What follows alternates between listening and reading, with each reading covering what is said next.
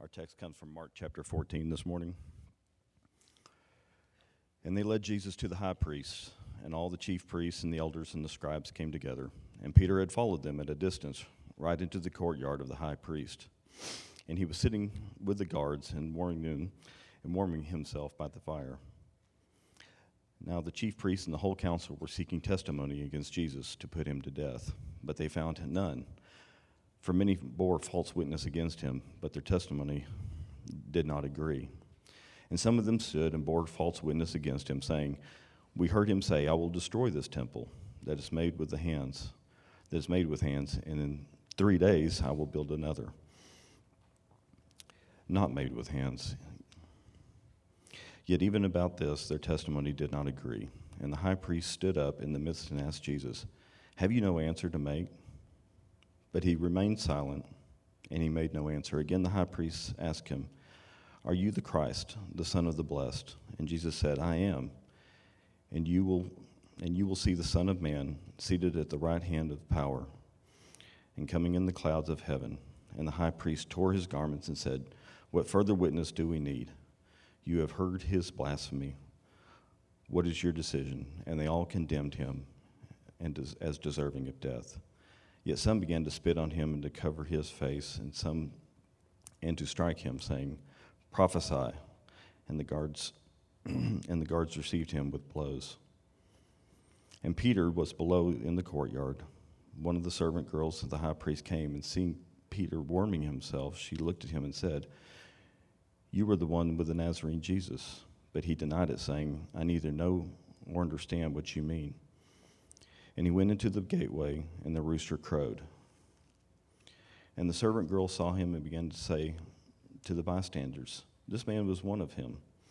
But again he denied it. And after a little while, the bystanders again said to Peter, "Certainly you are one of them, for you are Galilean."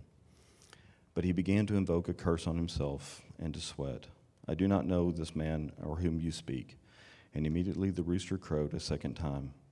And Peter remembered how Jesus had said to him, "Before the rooster crows twice, you will deny me 3 times." And he broke down and wept. Good morning. It is so good to be with each and every single one of you this morning. As Mark mentioned, my name is Campbell Terry, son of David and Kim Terry, one of the 5, the basketball team. You'll probably see us coming through the parking lot because you'll be like, "Oh, that's a very large family." We're kind of hard to miss as we're coming through. But I'm a Basin boy through and through. Was born and raised here in West Texas. My heart got really excited as I got into Odessa and I saw Taco Villa and Roses. I was like, man, I am back. It is good to be here. Graduated from Permian High School in 2017 and went on to attend University of Texas Permian Basin, UTPB, otherwise known as University of the Peanut Butter, to everyone that attended there. And right now, I'm currently living in Kansas City, Missouri, where I am pursuing my Master's of Divinity with an emphasis in biblical counseling. But it is so good to be with each and every single one of you this morning. I'm appreciative to Tanner and just giving me this opportunity to be able to be here. I was thinking about this morning. I've known Tanner for over half my life, and it's a miracle that he's still friends with me to this day. He met acne-covered Campbell, hormonal teenage Campbell, and just depressy Campbell. And so the fact that he even talks to me and communicates with me and we're still friends to this day is an absolute miracle. But let's just pray, and then we will get rocking and we'll get rolling this morning. Man, dear gracious Heavenly Father, God, what just a blessing and an honor it is to be able to be here this morning and being able to open up your word, Father. God, as we dive into Mark chapter 14, this morning, Father, God, I just pray that you be big. Father, may your kingdom come and may your will be done. Father, may your gospel message be declared. Father, may you work through me this morning. Father, may you just allow me to just take a back seat this morning. And may Jesus, may you just take the reins this morning. And may you be big. Father's most gracious heavenly name that we pray. Amen. Well, if you have your Bibles, I'd like to invite you to go ahead and open those up and turn with me to Mark chapter 14, verse 52. Mark chapter 14, verse 52 is where we're going to be heading this morning. Now, growing up, I loved storytelling. I loved being able to tell my friends everything that was happening during my week. I loved being able to share with my mentors what was going on. But I also loved being able to come home and tell all my siblings who were homeschooled at the time the fears of public high school. And this is how it compares to what we see on TV. But I also enjoyed getting to tell my parents anything and everything that was happening. And this is still something that I love to do. Tanner will tell you that I love storytelling because, historically speaking, I have the world's longest sermon introduction. And I have a tendency to exaggerate and over-dramatize, as my mom would say. This is something that I still have to be aware of. If I was growing up, I could go to my mom and tell my mom, "Mom, I caught a fish this big today." Now, where I would catch a fish this big in West Texas, I don't know. But I could tell her, "Mom, I caught a fish this big today." And she would raise her eyebrow ever so slightly and be like, "Was it really that big?" And my hands would slowly begin to work their way back in because I have a tendency to over-dramatize and over-exaggerate.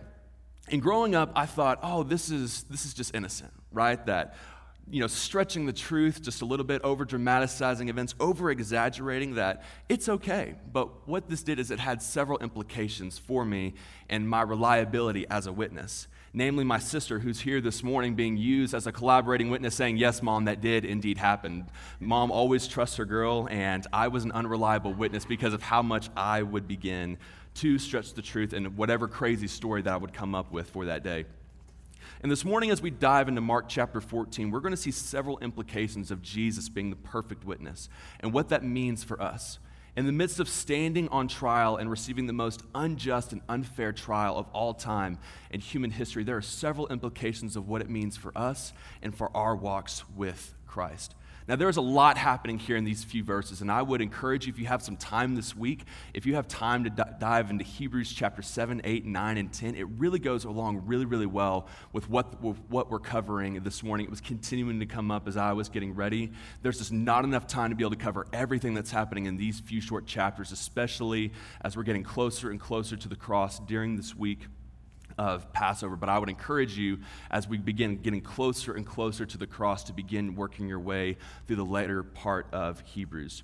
Now, at this point in Mark's gospel, we find ourselves in chapter 14 that Jesus has just been betrayed by Judas. He finds himself in custody, about to go and stand trial in front of the Sanhedrin Council. Now, we'll talk about them more in depth here in just a second about what they are, but the Sanhedrin Council is the highest level of Jewish governing authority at this time. Ultimately, they are under the rule of the Roman authority, but this is the highest level of Jewish governing authority and governing body at this time. So Jesus is standing trial in front of these dudes who are very, very high up in the religious organization at this time. Now, there are no coincidences either in the way that God works. His thoughts are higher than our thoughts. His ways are higher than our ways. We also find ourselves in the week of Passover. Now, Passover is this Jewish celebration, is this Jewish festival celebrating God's delivery of Israel from Egypt and from the book of Exodus whenever Moses took them out. It is a week of remembering and celebrating everything that God did. Now, there's several things that are remembered and that are celebrated, one of the things being the plagues that God sent and he put on the nation of Egypt. One of these is the passing over, where the firstborn sons of Israel were spared by having the blood of the lamb covering their doorstead. And the perfect lamb, the only Son of God, is ultimately preparing to pour out his blood for all of humanity so that all who call upon him can be saved and have his blood covering their lives should they choose to accept his free gift of everlasting life. Jesus is preparing to be the ultimate sacrifice for the ultimate delivery. And it's here that we find ourselves in verse 53. Mark chapter 14, verse 53 says, "And they led Jesus to the high priest, and all the chief priests, the elders, the scribes came together. And Peter had followed him at a distance, right into the courtyard of the high priest. And he was sitting with the guards and warming himself by the fire." Now, we'll talk about Peter and his implications of the story here in just a second. But what Jesus is happening right here, he is getting ready to go and stand in front of the Sanhedrin Council that we mentioned just a little while ago. Again, this is the highest level of Jewish governing authority at this time. It's important to note a couple of things of what is happening right here to Jesus by all of these men getting together. It's not a coincidence that this is happening. What is being assembled right here, a capital case, is being put together against Jesus. What the Sanhedrin Council is ultimately seeking out is to put Jesus to death. The Sanhedrin Council, they are assembling in the night. We know that the betrayal and the timeline of Jesus' events, we know that this is taking place in the night. But what's interesting here is several things are beginning to happen with this council getting together. Some of the interesting things that are happening most primarily is the injustice of what is happening. See, numerous violations according to Old Testament law and to Jewish traditions are being broken here. Capital cases such like this against Jesus, where the punishment is death, is if a guilty verdict was found that will find ultimately what did end up happening at the very end, a second day and a second trial would need to take place. Jesus did not receive a second day. He did not receive a second trial. Capital cases such as these were forbidden to happen at night under the cover of darkness. We know that as soon as Jesus was taken into custody, we know that he faced trial right then and right there to be presented to Pilate early Friday morning. We also know that whenever Jesus, he'd had no one speaking for him. He had no lawyer, so to speak. He had no one speaking on his behalf. He had a group of somewhere between 30 and 50 men just throwing accusations his way. Again, Jesus, the perfect Son of God who did no wrong, received the most unjust, out-of-order trial of all time. But it's surprising here, considering who he's being put on trial by. Jesus in his ministry, going through the Gospels, Matthew, Mark, Luke, and John, we see several things and several themes of Jesus' teaching and what he does. We see one of the things that he constantly does over and over and over is speak against the Pharisees and their religion, of their level of morality, that they are so legalistic that they have completely missed the point of the law, which ultimately points to Jesus. What would cause such a dramatic switch in persona? To have men that are so legalistic, so moralistic to the fact that they have completely missed Jesus, to now putting on the spectacle of this most unjust trial of all time. It's kind of surprising when you think about it. What is causing this such dramatic switch in persona? If you look ahead to Mark chapter 15, verse 10, we actually find the answer. Mark chapter 15, verse 10, Pilate saw that it was because of envy that Jesus was delivered to him to be crucified. Now, this is a whole other sermon for another time. But if you look here, if you want to see the fruits of envy and what it causes by hanging on to that bitterness and that anger, look no further than the fruits of Jesus' unjust trial. It causes a Jekyll to turn into Hyde. It brings out the absolute worst in people. By hanging on to those things, we see that the Pharisees who have been hanging on to this for all of Jesus' physical ministry have now, it has gotten to a point, it has reached the bubbling point, to where he is now receiving an unjust trial. It's important to recognize that Jesus' trial was because of first and foremost sin. Jesus was put to death by sinners for sinners. But from this root of sin, we find a branch of envy. And from this branch of envy, the fruit it has produced is an unjust trial, where the Son of God and fully man, who was not deserving of death, had accusations thrown in his face, false claims, and was ultimately put to death on a cross. Again, this is a whole other sermon for another time, but if you're here this morning and you're holding on to envy, to angerness, and to bitterness, I would encourage you to see the fruits of what it causes and the results of it, of what it leads to. Though hanging on to it for 24 hours might not be such a big deal, we see that these religious leaders held on to it for 3 years. For 3 years. And it caused a switch to be flipped to where they were unrecognizable whenever they put Jesus on trial. Let's continue in verse 55. Now, the chief priests and the whole council were seeking testimony against Jesus to put him to death, but they found none. For many bore false witness against him, but their testimony did not agree. And some stood up and bore false witness against him, saying, "We heard him say, 'I will destroy this temple that is made with hands, and in 3 days I will build another, not made with hands.' Yet even about this, their testimony did not agree."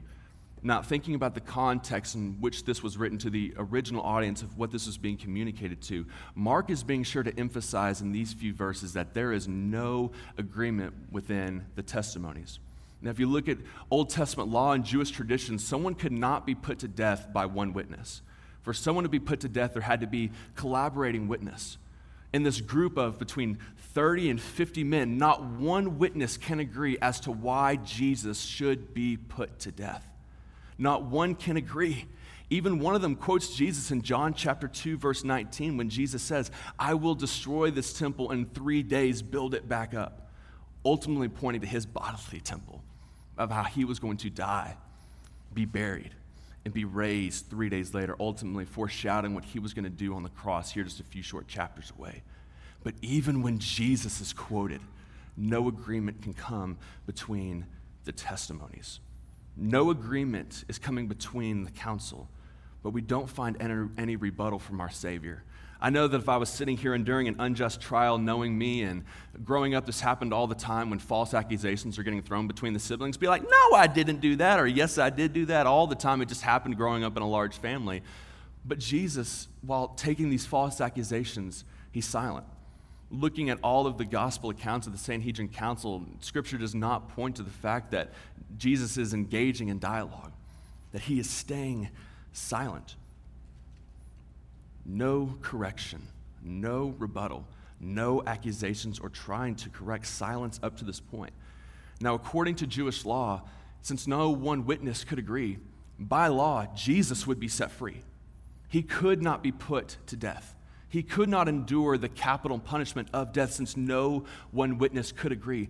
All Jesus would have to do to walk away, to still be living and to still be breathing, was to stay silent, to ride out this spectacle that was being put on by the Sanhedrin Council, to not say a word. Again, Scripture doesn't allude to Jesus communicating at this point. He could literally ride this out and not say a word and be set free and not have to die. Let's continue in verse 60. And the high priest stood up in the midst and asked Jesus, have you no answer to make? What is it that these men testify against you? But he remained silent and made no answer. Again, the high priest asked him, are you the Christ, the Son of the Blessed? And Jesus said, I am. And you will see the Son of Man seated at the right hand of power and coming with the clouds of heaven. Jesus, the perfect witness, I am. In a trial that, according to tradition, was ultimately leaning towards his favor, Jesus turns it on his head by being the perfect witness, saying, I am the Son of God. I am who you say I am. And from this statement in verses 63 through 65, we find that the Sanhedrin Council took this statement, and Jesus was convicted on accounts of blasphemy, and he was spit on, and he was arrested, and he was presented to Pilate early that next day. But what Jesus has done here is huge. He has just signed his death certificate intentionally. What he has done is huge. Looking at all the gospel accounts leading up to this point, he knows what he must do. The stress and the weight of what he is feeling, of going and taking and enduring the wrath of God upon the cross. We find in Luke chapter 22, verse 44, that there's accounts of Jesus sweating blood. And this condition of sweating blood, it's a very rare human condition, but it is brought upon by extreme levels of stress. Jesus, fully God, but fully man. We have a Savior who can sympathize with us because he walked in our shoes. He felt emotions. He felt what we felt. The weight of the world and enduring the wrath of God and being the perfect sacrifice is weighing down upon our Savior. And in Mark chapter 13, verse 26, just a little while earlier, Jesus says, Father, take this cup from me. Saying, God, if there's any way for me not to die, if there is any way for the perfect sacrifice to happen, and it does not include me going to the cross, please take this cup from me. I am not sure if I can do it. But he ultimately follows up and says, Father, but your will be done. Like any man, no one wants to die, much less punishment upon the cross. The cross, the Romans, if they knew one thing, it was how to kill people. The cross, the most gruesome, most vile death of all time, where literally you're hanging for hours and one bodily system after another is slowly shutting down. Accounts talk about whenever Jesus died, whenever he was stabbed in the side, that water came out. that he was hanging upon the cross for so long and bled so much he literally had nothing left to give. No one wants a punishment like this. See, Jesus at any point during this unjust trial, during him going to the cross, he could have ascended into heaven. He could have called down, and rightfully so, being fully God, a legion of angels saying, "No more, I do not have to sit here and take these false accusations. How dare you talk to the Son of God that way? How dare you say that to me?"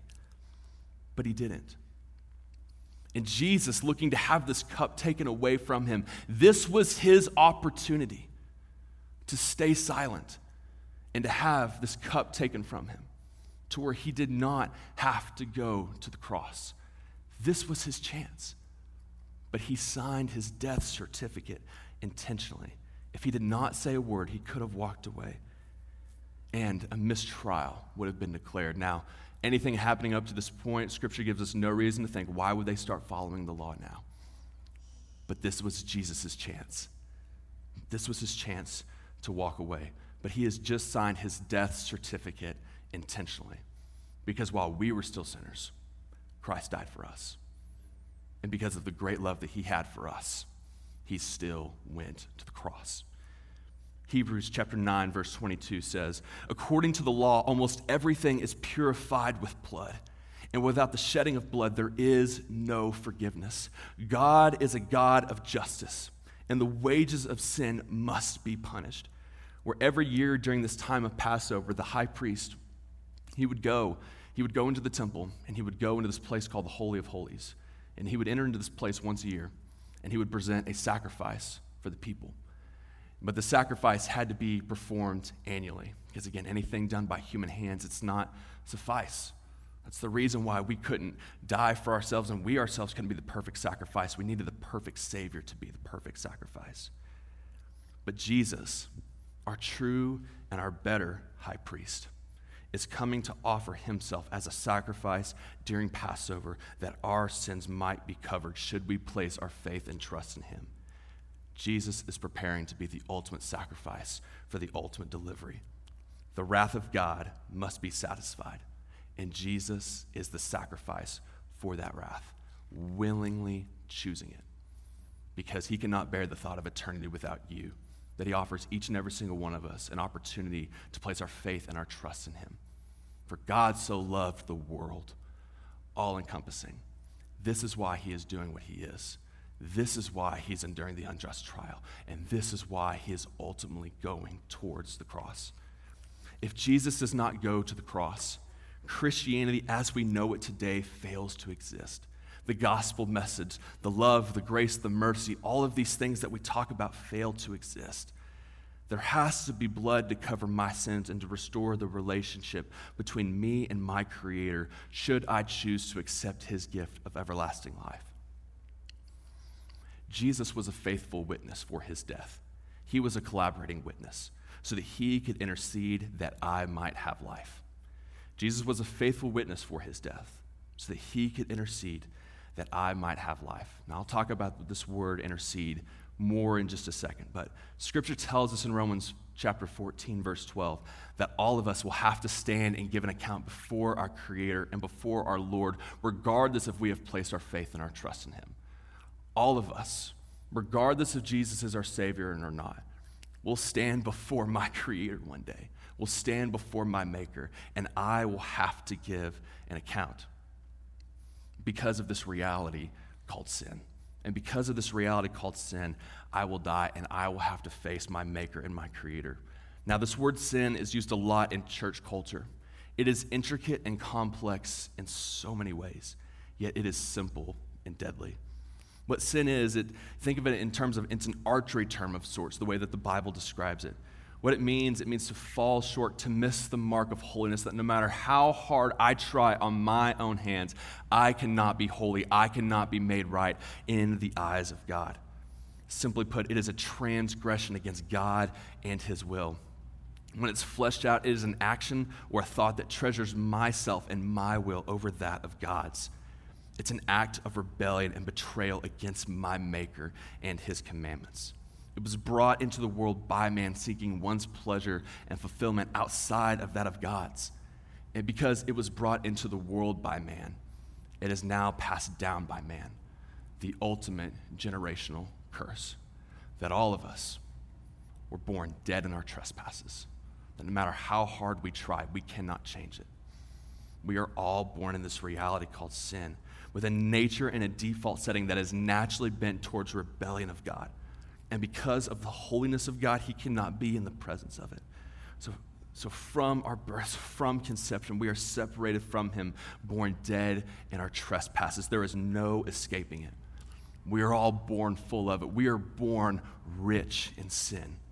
John Piper, author, pastor, and theologian, summarizes what sin is like this.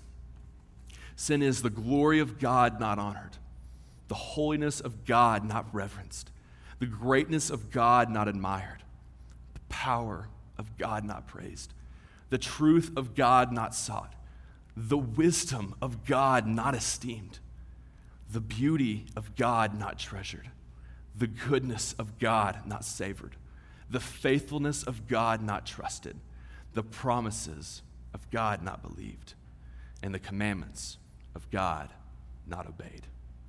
This is what Jesus is coming to pay the price for. Effective for all, and sufficient for all of those who place his faith and trust in him. Like Jesus, I will stand before my high priest one day. Whereas Jesus did not deserve death, I do. Where Jesus received the most unjust, backwards trial of all time, I will receive the most just and the most rightly deserved trial of all time. Because Jesus has died. And if we accept him as our Lord and Savior, his blood now covers my life. It washes away my sins. I am a new creation, no longer defined by my past and by my sin. And when I stand before my high priest one day, Jesus will be interceding for me, where he interceded for me first on the cross, went to the cross in which I deserved, took the wrath and the punishment that ultimately I should have taken, where he first interceded upon the cross. If I accept him as my Lord and my Savior, he will be interceding again for me in heaven. This is what Scripture says about it. Romans 8:34, who is he who condemns? It is Christ who died, and furthermore is also risen, who is even at the right hand of God, who also makes an intercession for us. Hebrews chapter 7, verse 24 through 25, but he, because he continues forever, has an unchangeable priesthood. Therefore, he is also able to save the uttermost those who come to God through him, since he always lives to make an intercession for them. Now, this word intercession means an act of intervening on behalf of another. Again, Jesus went to the cross that should have been mine, this first act of intercession. But whenever I stand before my Creator and my Maker, he will be there to make an intercession for them, saying, Father, your wrath has been poured out for this child. Your wrath has been poured out on the cross on me. They have received my gift. My blood covers their life. Where he ultimately interceded for us on the cross, he will be interceding for us again whenever we receive the most just trial of all time, where we will have to go through the good and the bad and the ugly.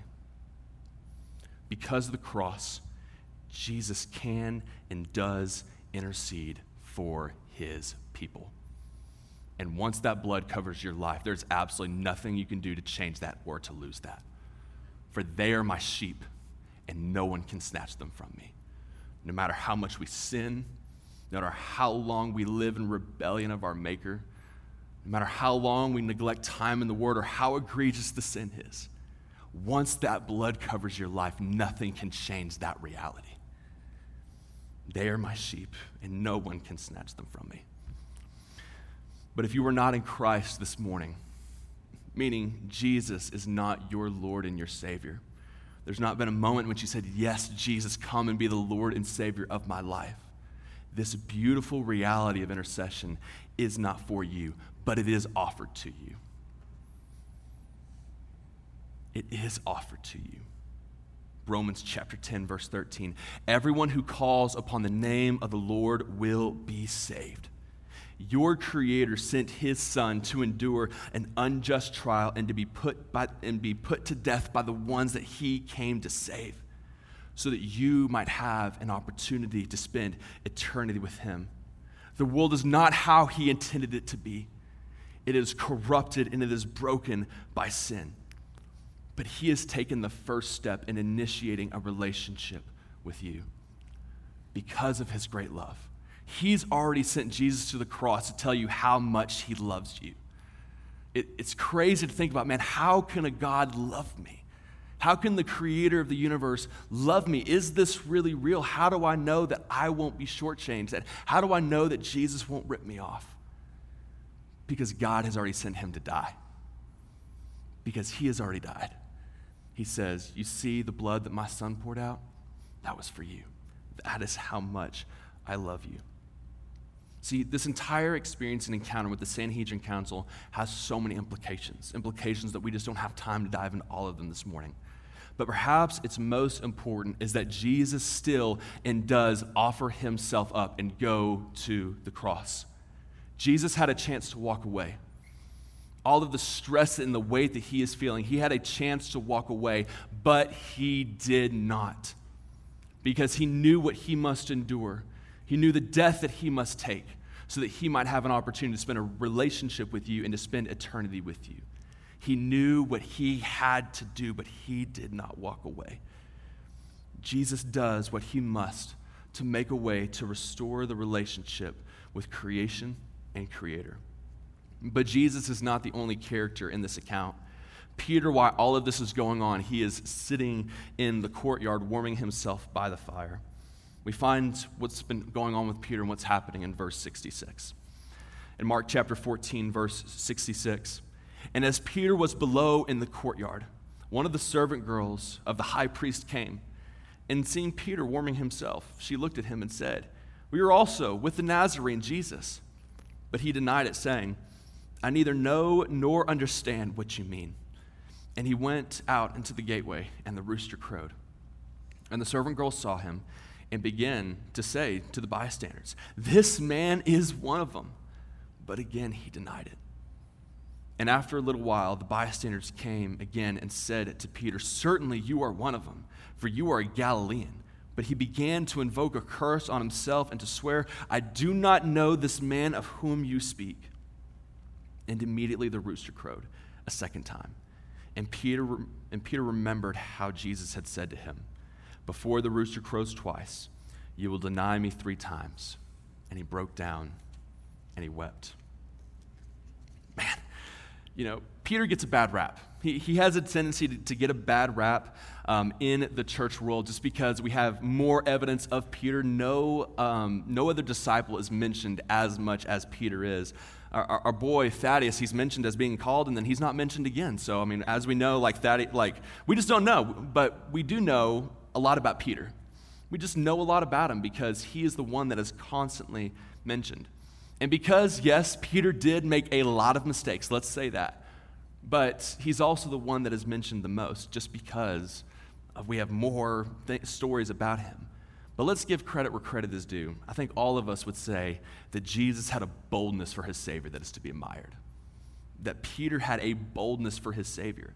See, I think about what's going on in this encounter kind of like this. Jesus has just been taken into custody. His Savior, his friend, and his Creator. Peter, from accounts, literally drew out a sword and cut off a guard's ear.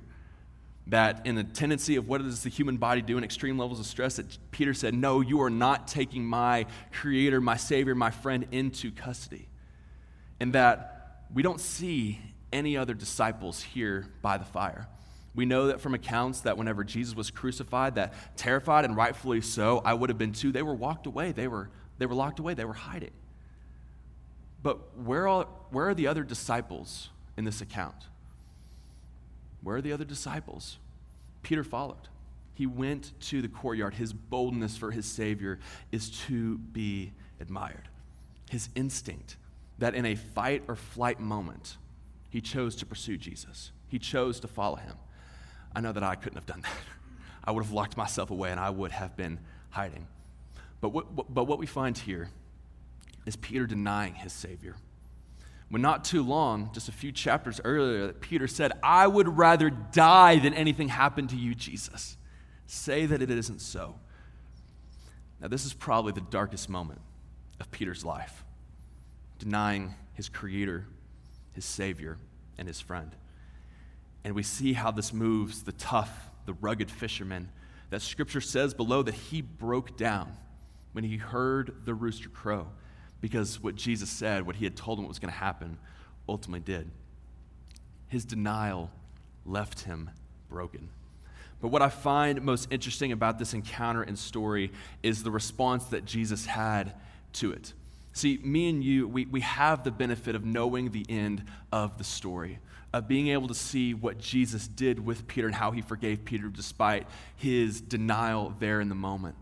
I'm sure all of us can probably look at our past and see the brokenness in which Jesus has brought us through and look back and say, man, aren't I so thankful that God rescued me and saved me from that? Even though we had no idea what the future held, man, there in that moment, it was dark and it was scary. But man, God is a God who saves. By his blood, the chains of sin and death are broken. And even though Peter didn't know the end of his story, we have the benefit of being able to look back and see what happened. What did happen to Peter after this dark moment? John chapter 21, verses 15 through 17. At this point, Jesus has died on the cross and he has been raised from the dead. He is alive, he's living, he's breathing. And this is before his final ascension into heaven. In verse 15, it says, when they had eaten breakfast, Jesus asked Simon Peter, Simon, son of John, do you love me more than these? Yes, Lord, he said to him. You know that I love you. Feed my lambs, he told him. A second time he asked him, Simon, son of John, do you love me? Yes, Lord, he said to him. You know that I love you. Shepherd my sheep, he told him. He asked him for a third time, Simon, son of John, do you love me? Peter was grieved. There it is, that word again. Peter was grieved when he asked him for a third time, do you love me? He said, Lord, you know with everything that I love you. Feed my sheep, Jesus said. Though denying, Peter was not denied. Jesus does not deny those whom he has called regardless of their darkest moments. Though denying, Peter was not denied. Jesus does not deny those whom he has called regardless of their darkest moments. The beauty of the gospel message is that it is light in the darkest of situations. It is good news and comfort for those who cling to it, and it's a life-changing reality for all who accept it. Peter, despite his denial, being an imperfect witness for the perfect witness, denying his Creator, his Savior, and his friend, his darkest moments, we see here in John that he was asked 3 times if he loved Jesus, one for each denial. But it brings out this theme that we see in Scripture with the number 3, themes of harmony, completeness, and new life. Peter, despite his mistake, was still forgiven. Peter, despite his mistake, was still forgiven. It blows my mind to think about that. This egregious, this man who walked with Jesus, physically walked with Jesus. He saw the miracles. He heard the sermons. He saw everything that happened. He denied Jesus, but Jesus still forgave. Jesus still forgave.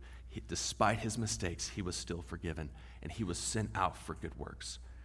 Despite your story and where you are today, the cross is for you. You do not have to get yourself all cleaned up for Jesus. He desires you as you are. In your rebellion, he desires you. In your sinfulness and your brokenness, he desires you. One of my favorite stories from Scripture is the parable of the prodigal son. And in this Son of Man has 2 sons, one of them who stayed and one of them who took half his father's inheritance and went and spent it all. In Jewish culture at this time, asking for the inheritance ahead of time before a death was basically him telling the father, Father, I wish you were dead. I'm ready for you to die. I'm ready to speed along this process, and I'm ready for this inheritance. He went, he took it, and he spent it. We know from accounts that eventually he was left broke.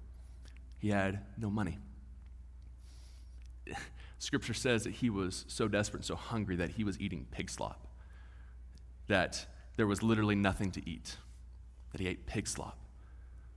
We find that he comes back and he says, man, maybe if I come back, maybe my father will accept me, man, just as a servant to live in the house, not as his son, but he will allow me to be the lowest man on the totem pole, and maybe I can work myself back into the position of son.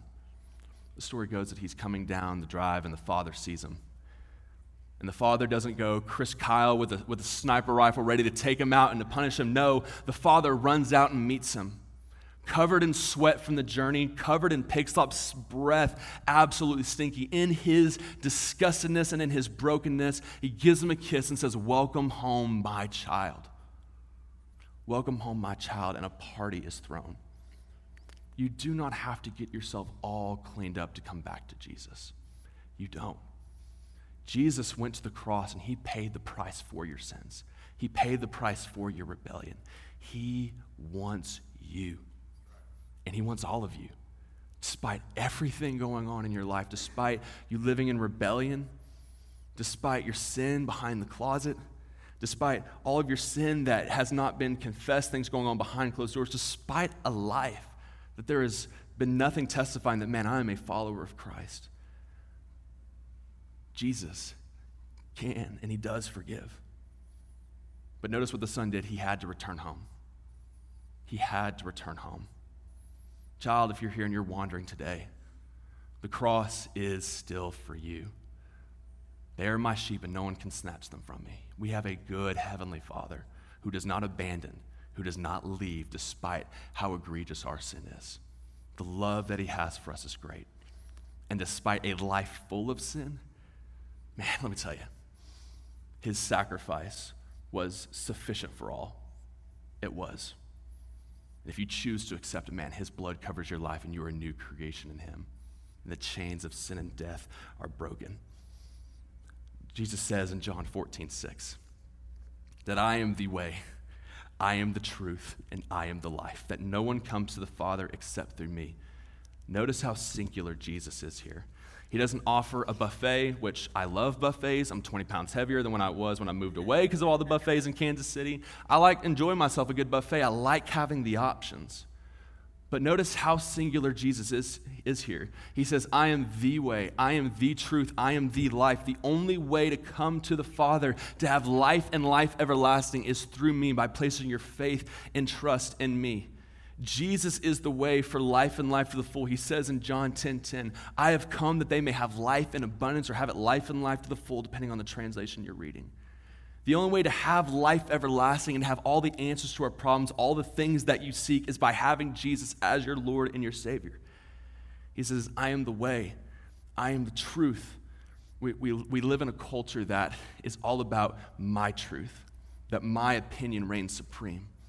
But we know that the Bible says, for the grass withers and the flowers fall, but the word of our God stands forever. That my truth that I have and that I adhere to, like a grass and like the flower, it will fade away. It will be no more. But what the Bible declares is supreme. The truth that it declares is supreme.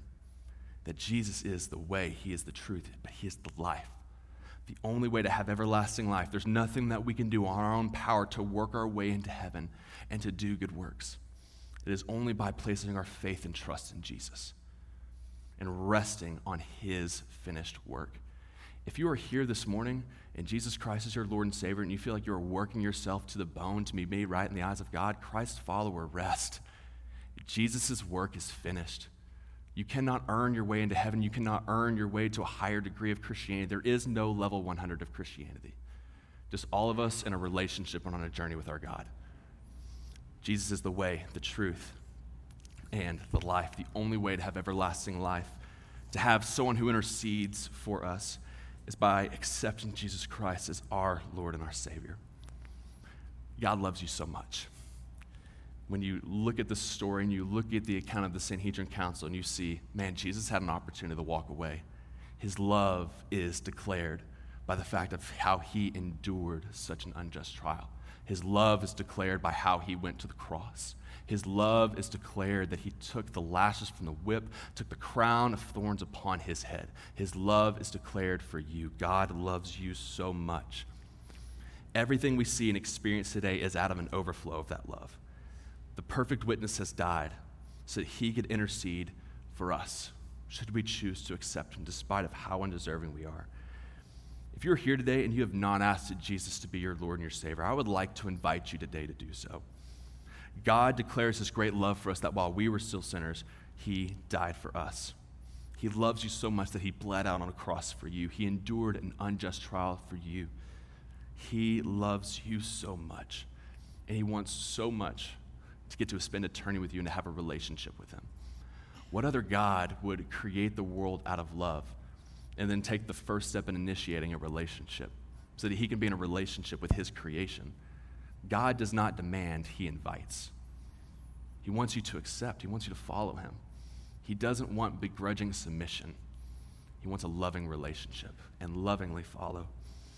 And it's from this relationship that ultimately we find everything that we're looking for. Joy, happiness, peace, contentment, all these things that on my own I am trying to find the answers to in this life. But ultimately, by losing my life and giving it to Christ, I have found it. Whoever tries to save his own life will ultimately end up losing it. But by losing my life, I have found it in everything that Jesus offers. Freedom from my sins and joy and happiness unimaginable. And for those of us here today that Jesus is your Lord and your Savior, be encouraged by the lengths that your Savior went to purchase your soul. Be encouraged, be reminded, your value and your worth is declared by the lengths that Jesus went to secure you for eternity. Your value and your worth is not declared by what humans say about you, but what Jesus did on the cross for you. Your value and your worth is declared as supreme by Jesus' finished work. But this morning, I want to leave you with this. I would encourage you to not be a Peter, to let Christ be more than just a Sunday morning thing, but an every day of the week type of thing. To not only claim devotion to him on Sundays and revert to another self as soon as push comes to shove, as soon as we step out the doors. Despite the perfect shepherd, we are all prone to wander. I have done it as well. But in the same way there is grace for Peter, there is grace for you.